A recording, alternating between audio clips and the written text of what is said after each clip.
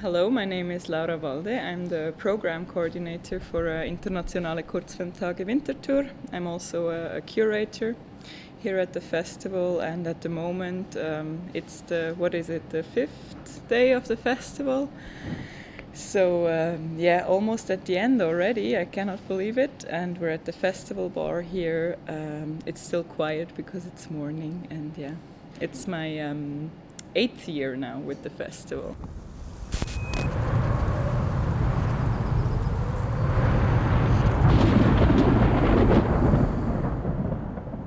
Not just the thematic programs, actually the main focus in general is always a long time in the making. So we already have ideas for the next 2 to 3 years, and sometimes we will cancel one of the idea completely. Sometimes we feel it's necessary to give priority to an idea that we had only last year and we have to do it right now. Sometimes it's really 2-3 years that we wait until we develop the idea fully. And the ideas are actually generated from, I think, what we see in the selection process for the contemporary current films. So we get inputs from the programmers who do international selection. We also have some people like John Canciani, the artistic director, or also Delphine Janre, who works a lot for Winterthur and does a lot of great programs for us. She is both a programmer in the competition and the curator here. And I think actually the future theme was her idea already like 2 years ago, that she just realized that so many current productions are kind of concerned with where we are heading and what is happening right now and what it has to do with the past and how the past leads us to the future, basically. The last thematic focus we had was the European idea 4 years ago, and we just knew that this year we should really switch back to a thematic program again. Also because we felt that we had the time this year, because thematic programs, I have to say, are much, much harder to research and to curate than doing kind of geographical focus, where you just have a lot of films to watch and then obviously you have to put them into a context that is meaningful.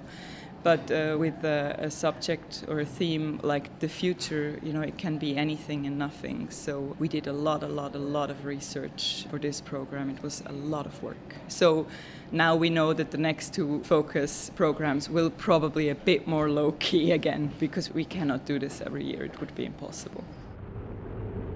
And so Voyager 2 is now a part of history, rocketing into space from its launch pad here at Cape Kennedy on this historic date, August 20th, 1977. This was actually our aim, that there was a certain kind of coherence between the programs and that the programs would also reference each other, basically, but still their very own individual programs as well, of course. We work in kind of different developmental steps. So at first we really research very, very broadly and read a lot as well. I mean, a lot of the process for developing a thematic program like this is also just reading up on material and on influence and on theory as well.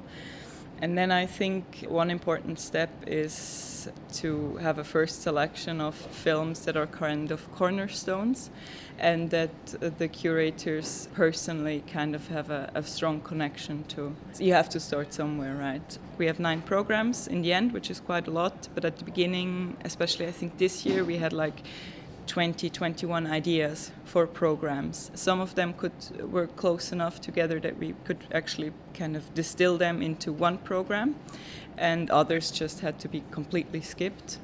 Usually it's the first part of the year. We start with research around February already, like December and January we kind of take off and clear our minds, and in February it starts already. And in March we start pitching our individual ideas, we lay it all out on the table, and then we often start building teams. There's just people who have kind of similar sensibilities. I work a lot with Delphine, for example, just because we communicate really well and we kind of click and we know what we are looking for. For us it's also always very important to have a team of curators with these different interests. Because it should be a continuum, but obviously we want different perspectives as well. And there is lots of programs now in the focus I think are amazing, but that I, for example, I could never put them together because I would not know where to start. I think it's always a process of distillation. I hope I'm allowed when I'm dead.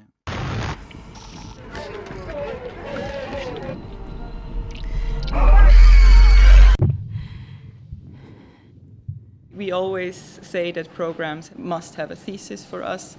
I think with the future focus it's even more apparent because we even call them hypotheses with the titles that we even gave the programs with the future is, right? It's a statement. We think for the audience basically in the end.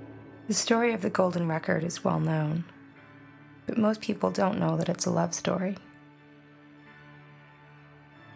On June 1st, 1977. For the individual filmmakers or for the individual films to be put in all these different contexts, it can be challenging and it can be problematic. What we do is that our curators are responsible. They propose a program and in the end we all watch it, sometimes together, sometimes individually, and we give feedback. So we basically make sure that everybody in the focus team has watched all the films and has given feedback. So there you already have this kind of input from different perspectives, and there it's often like this that question marks arise, like whether is this film really done justice in this program, or should we take it out, or should we couple it with a different film. And then the next step once we finished the program is that the curators themselves will have to contact the filmmakers and clear the rights. And what we do is that we usually write an email and explain about the context of the program, about the idea of the program. Short program text, it's 500 characters. It's not a lot, but they must have this ready by then. And we also tell the filmmakers what the other films will be in the program. Many filmmakers are just happy to be shown, to be honest. But there are some who really ask and want to discuss the whole program, and we're always happy to do that. You're such a lawyer. You insist on such old-fashioned ideas like facts and evidence. And yet you have so much wonder, so much hope, so much love. We try to invite as many filmmakers to be present as we can. It's simply a question of budget, like we'd invite everybody if we could. We put in a lot of time and energy to be in contact with the filmmakers, for sure. Also, we make sure that we kind of discuss the trajectory of the talk with them beforehand via email often, and we also usually get in touch with them after they left, just also to check in whether everything was all right. For us it's really important to have the feedback of the filmmakers, yes.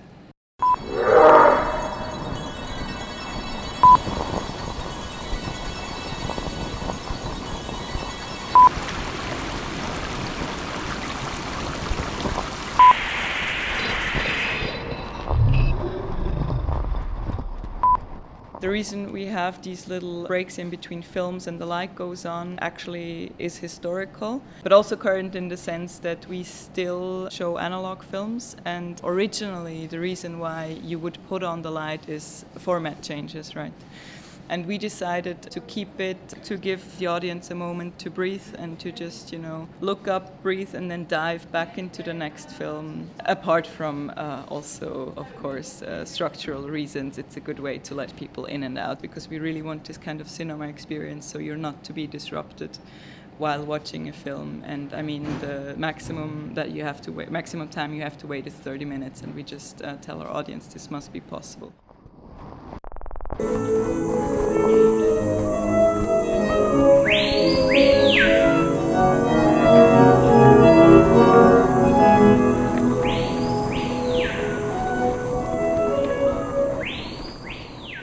We put in so much time to create the dramaturgy for a program, and sometimes it's for dramaturgical reasons that we kick a film out of the program again, or that we take another one in. There's no recipe. It's kind of gut feeling and experience as well, and sometimes it's very, very clear which film has to be, especially openings and endings. Sometimes it's super clear, other times it's more difficult. This is also the reason why we want all the programs to be watched by the other curators, because sometimes it's also, when you've researched the films and you've watched them so many times, sometimes you also lose a little bit the overview over what is working. It's like when you write a text and then you don't see the typos because you know what you wanted to say. So often we will make little changes and adjustments after we had the feedback of other curators and programmers. We would love to be able to do this for the competitions as well.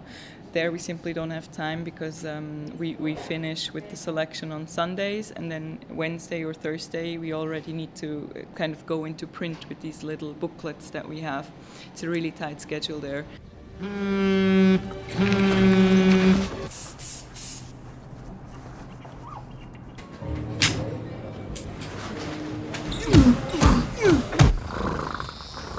It's interesting that you mentioned this idea of the fewer curatorial inputs, the better for competition. We also make a difference in our vocabulary between focus programs and competition programs, because we say that we curate focus programs, but we say that we program competition programs. We really make this distinction here in Winterthur. This exactly means that the competitions, they are random, sounds negative, but in the end, I mean, it is a little bit random. It's what 8 people thought is the most current, the most pressing, the most interesting productions of the past 1, maximum 2 years. They stand for themselves much more than the films in the curated programs. We started giving titles to the competition programs, I think last year. This is the 2nd year.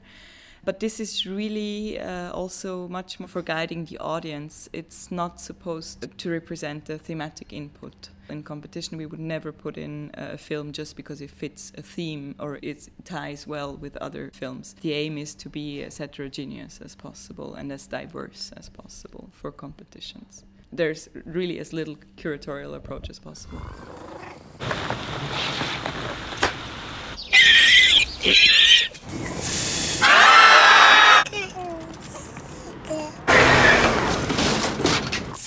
Short film is a great format to experiment and to also learn. On the other hand, I think especially here in Winterthur, we're really also focused on kind of growing with the people and making a point that they're accomplished filmmakers in their own right and that they're not up and coming. I mean, people like Corinna Schwingruber or Riela Hasler, they're not up and coming filmmakers, they're accomplished directors who just chose to keep on working with the format.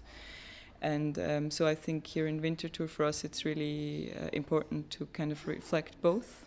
And in Locarno, it's really just a different approach also in the sense that the regulations are just completely different. But I think in Winterthur, it's just much more diverse. We call them Friends of Kurzfilmtage.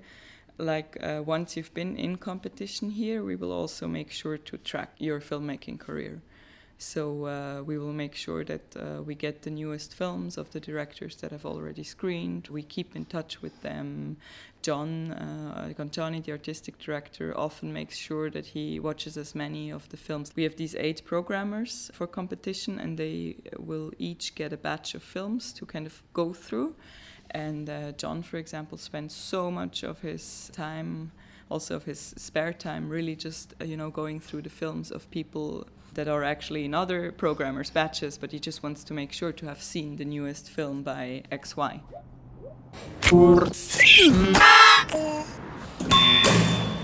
Winterthur.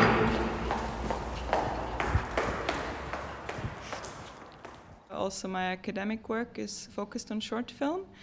And it's really a fact that I could not write this kind of dissertation that I do if I didn't work for the festival. So it's actually, the dissertation is much more fed out of the work and out of the people I meet here. That's also, I think, why there is so little academic work on short film, because you do not gain access to it if you're not in the industry yourself. So for me, it always kind of went hand in hand. And the academic part, I can discuss it with quite a few people, and then there's also a whole range of people that I would never bring in theory, and I think over time I just kind of learned to read people and to just focus on the facts or bring in some theory late at night at the bar. So I think I just figured it out along the way.